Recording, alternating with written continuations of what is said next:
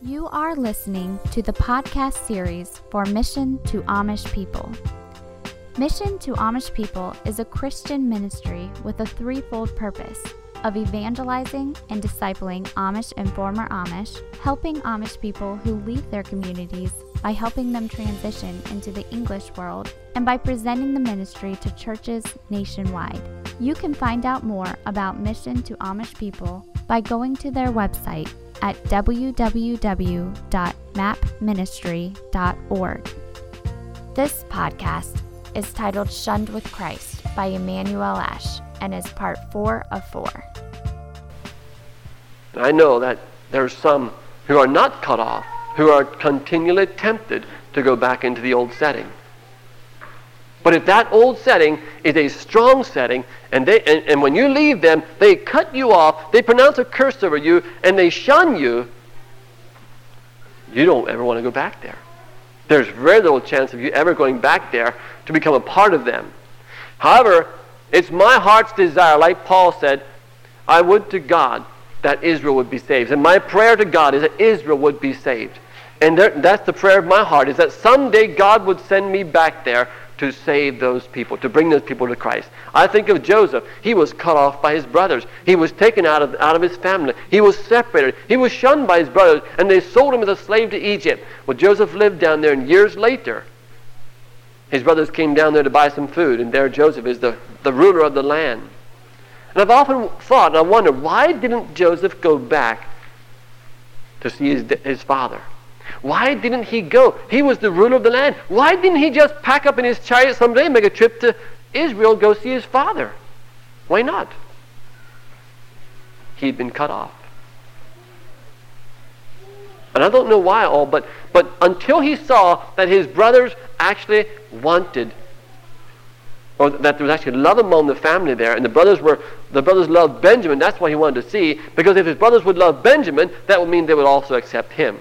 And therefore, Joseph tried them, and when they proved that they were worthy, then he told them who he was. And God used Joseph to save his family. God used Joseph to lay up treasure, to lay up corn in Egypt to save his family. And that's my heart's desire, that someday God would use me to go and bring some people out of that old system into Christ. And so there's many things about the shunning, about the band, that is very difficult. We can't associate with them. We can't sit down on a table and eat with them. They don't want to work with us. They don't want to have anything to do with us. Which makes it very, very hard to go back to win them. But there's also blessings on it. Family and friends have less drawing power if you're shunned. They have less control, less drawing power upon the things that you do, upon the changes you make in your home, your family, your life, because you're separated from them. There's a lot of blessings in this. It is quite one thing to be shunned by society in general. And I think of how we grew up. We grew up in a separated, congregated lifestyle. And we were separate from the world, you might say. In our minds, we were separated from the world. We didn't drive cars. We didn't own phones or electricity and so forth. But we were separated from the world. And that's quite one thing to be separated from general. But it's quite another thing to have to stand alone and to be separated from your closest friends, your closest family. But that's what Jesus demands. In order for you to come to Christ, you have to forsake this camp, and you have to leave this camp, step across that line, and go make that lonely trek up on Calvary's Hill at the foot of the cross where you'll meet Jesus. And you have to go alone there. You can't take the camp with you. You have to go there alone to meet Jesus.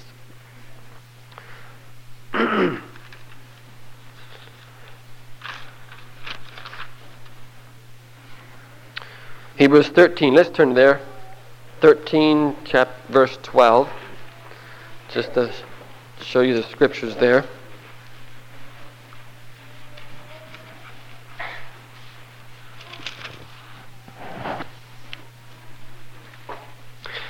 Hebrews 13, verse 12, reading on. Wherefore Jesus also, that he might sanctify the people with his own blood, suffered without the gate. It means he suffered outside the gate. Let us go forth therefore unto him without the camp, bearing his reproach. And so if you're shunned with Christ, it's not a fearful thing. It's a blessing to be shunned with Christ. We could say shunned for Christ, but I like it better where it says we are shunned with Christ. Let us therefore go to him outside the camp there. Let us go up there and meet him there. Let us go forth therefore unto him without the camp, bearing his reproach. And when we're shunned in Christ, when we're shunned for Christ's sake, then we are with Christ. Because Christ was shunned, and so if we are shunned, we are shunned with him. Romans 6 says we have died with him. We've been buried with him. We have been raised with him. And we've ascended with him. And so forth. But we also are shunned with him. If we are in Christ, then whatever we do, we are with him. And if we're shunned, we're with him. And so even as we can see that Jesus Christ was shunned, he was excommunicated, he was cut off from the land of the living, Isaiah says, how much can we expect anything more of ourselves? Matthew 10, 25. Let's look at that. Matthew 10. Let's start reading in verse 16. We'll start reading in verse 16 to get the context a little bit better. Behold, I send you forth as sheep in the midst of wolves. Be ye therefore wise as serpents, harmless as doves. But beware of men, for they will deliver you up to the councils. They will scourge you in their synagogues. And ye shall be brought before governors and kings for my sake, for a testimony against them and the Gentiles. Notice that they will scourge you in their synagogues, in their churches. Verse 19.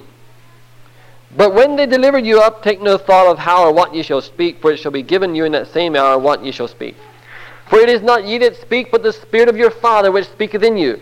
And the brother shall deliver up the brother to death, and the father the child, and the children shall rise up against their parents and cause them to be put to death. And that happens.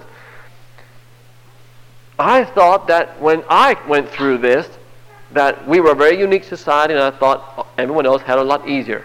But I see it happens among the many other societies. It happens among the Catholics. It happens among nominal churches in our midst. If you're a part of that system, if you challenge the system and you leave, they question you many times if they're a tight church. But I learned that Islam is much more difficult than what I've gone through. The brother delivers up the brother to death. They try to kill each other. The father, he wants to kill his son. The children, they rise up against their parents and cause them to be put to death. The parents become Christians. The children are liable to rise up and try to kill their parents for Islam's sake. And they believe. They've been taught from a child that if anyone forsakes Islam, you will get great honor by killing that person. And that's what they believe. And you know that that's not that far off from what the Jews were taught in the Old Testament. When we first look at that and we realize what Islam teaches, we think, wow, that's really far off. But the Old Testament was not that far off from that. But Jesus is teaching here, and ye shall be hated of all men for my name's sake. But he that endureth to the end shall be saved. But when they persecute you in this city, flee ye into another. For verily I say unto you, ye shall not have gone over the cities of Israel till the Son of Man be come. The disciple is not above his master, nor the servant above his Lord. If our master went through this, do we think we shall escape the same? It is enough for the disciple that he be as his master, and the servant as his Lord. If they have called the master of the house Beelzebub, how much more shall they call them of his household? So he's saying, we say we're followers of Jesus. We say we're going to follow him. Are we going to follow him and go outside the camp and take that trek alone? And not just at salvation, but are we willing to follow him all the days of our life? Am I willing to walk alone if no one else joins me? But we have a great blessing that in the midst of true fellowship, a church where there's many born-again believers, we don't have to walk alone, but we have sweet fellowship one with another. But what about most of us who have come, most of us older ones have come out of a system like that? Most of us have. What about our children? Our sons and daughters who are growing up in this system, if I may say it that way, in this church. Yea, they're not necessarily with evil friends. They're not necessarily having to forsake their friends when they get converted. So what about them? Do they have to stand alone sometimes? They do. Yea, and all who live godly in Christ Jesus shall suffer persecution. But woe unto them that offenses come. So young children, you also don't think that you have some special place where you won't suffer persecution. Don't think that because you're in a situation like growing up here, where it's a beautiful place and we thank God for that, but don't think that you don't need to stand alone. Listen carefully, children. You will have to stand alone when you're faced with evil. You will have to stand alone when your friends come to you and invite you to go and do evil with them. You will have to stand alone when you hear others talking about evil things. When the boys who are speaking evil things come to you, or when you're in a crowd of boys, and even just someone, maybe it's even your friend, he begins to say things that are ungodly and evil. That's when you're faced with this issue of standing alone for Christ. Will you turn your back on evil and walk away from it? Will you shun evil in the name of Jesus Christ? May God give you grace to do that. To rise up and say, I am not going to defile myself. I'm going to shun evil. And it's very, very difficult when you're all together, your friends are right there, and someone begins to tell a joke or something, or they begin to speak of sin. That's the challenge. How many of us would walk away from that? How many of us fathers can do that? How many of us fathers and mothers, especially fathers in the workplace, when the men that are working around you, the other contractors, their ungodly music, the ungodly language, how many of us can speak up at a time like that and rebuke them and walk away from it? If we want our sons to do it, we surely need to do it too. But I just hope that our young ones can have the grace of God to say no to sin, to turn away, to shun evil. If you know your friends are in sin, that's when you have to make a decision. Or that's when you have to decide whether you're going to follow Christ or follow evil. Because they will entice you. You will be enticed sometime, young men, young girls. Will you have the grit and the grace to turn away from that, to shun that evil? Oh, they might even laugh at you. You speak up in that crowd and say, I've given my life to Christ. I can't take part in that. Goodbye. And you walk away. And you hear them laughing. You hear them snickering. And the next time they meet you, they're kind of, well, he's a goody-goody and so forth. God forbid. But, rise up. It's not wrong to be shunned with Christ, for Christ's sake. That's not wrong. Oh, may God give us grace to open up our mouth for Jesus, so that God will be glorified in our lives.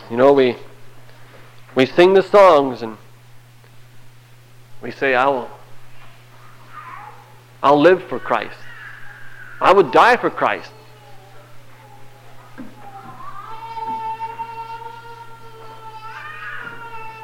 It's not so hard to die for Christ as it is to live for Christ.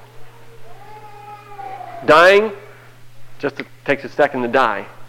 But to live for Christ is a lifelong walk. Every day, living for Christ. Every day, shunning evil. Every day, turning your back against sin. Every day, opening your mouth and reproving those who live in sin.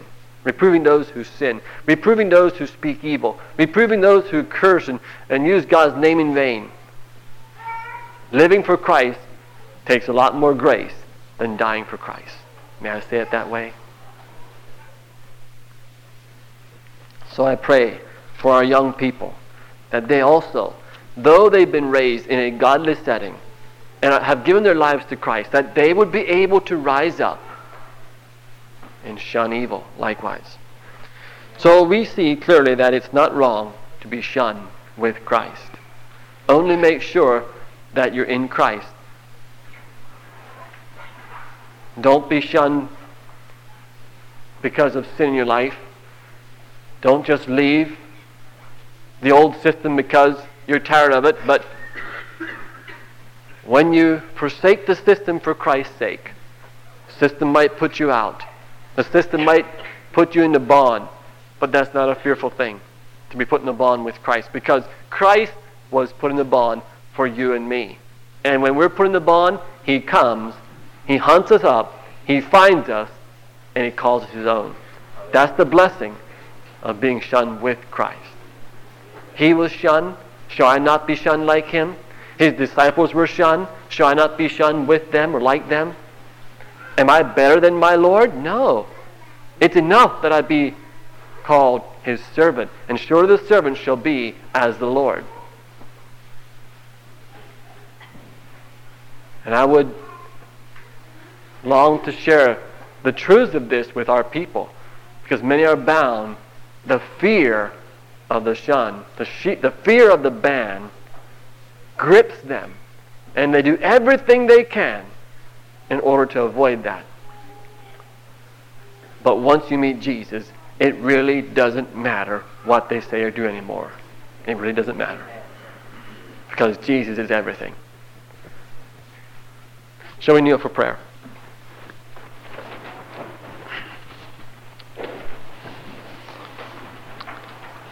Our loving Father, thank You for coming and finding us. Thank You, Father, that when we were put aside by our friends and our families and our churches, Lord, that when we found Jesus Christ, that You came and You loved us, and You call us Your sons and Your daughters, and You want to be a father to us. Yea, Father, I thank You that Jesus Christ, He suffered without the gate, outside the camp. And I thank You that we can go out there and meet Him when we forsake that camp. So, Lord, I pray Your blessing upon Your word today, upon the principles of Your word. Help us and guide us, Lord, to walk circumspectly in the world that we live in. I pray You give us grace to open up our mouths, to shun evil, to speak up against sin, and to turn away and to avoid it with all that we have. Oh, Father, thank You for Your word. Thank You for the rest that Your word brings. Thank You that Your word was there when I was being shunned, and that it was such a comfort to know that Jesus also was shunned outside the camp. Bless now Your word to the hearts of each one here, the ears of all those who would hear. Bless it in Jesus Christ's name. Amen. Thank you for listening to this podcast series. Check out Mission to Amish People online at www.mapministry.org, or keep up to date with us on Facebook and Google+. Thank you again, and have a blessed day.